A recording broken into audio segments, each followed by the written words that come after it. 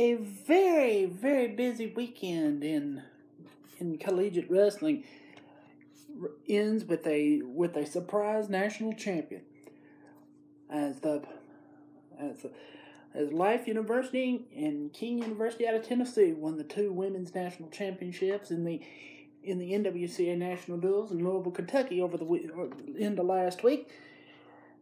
Life beat defending champion and home state team Campbellsville 25-19 in a thrilling finish that saw the lead go back and forth numerous times before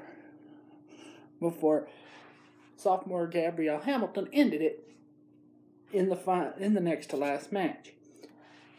The King University Tornado won their fifth national championship since becoming a program in early 2015, and their first since 2017, buoyed by performances by Utah native Sage Mortimer, former Fargo All-American,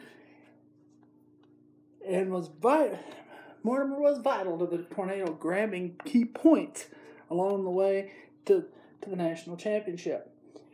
And in the men's divisions, Rochester Tech, Central Oklahoma, and University of Nebraska-Kearney won the three divisional championships. Rochester Tech winning their first championship in the NCAA or NJCAA championship, and Central Oklahoma returning to prominence.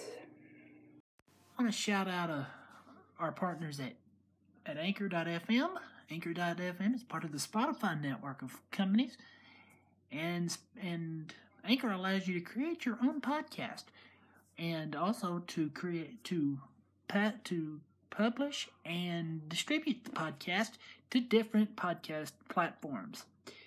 For more information, go to Anchor.fm or download the Anchor.fm app from Apple App Store or Google Play. This week's Wrestler Strong Network Wrestler of the Week is a clutch performer, literally.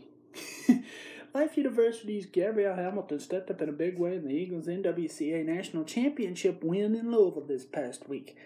Hamilton's pin in the waning seconds gave the Eagles the key points needed to clinch a first national team title for the Marietta, Georgia school, and give head coach Ashley Flavin her first national championship as a collegiate head coach. And that's our broadcast for this week. We will see you next week with more as we bring the sport of wrestling home.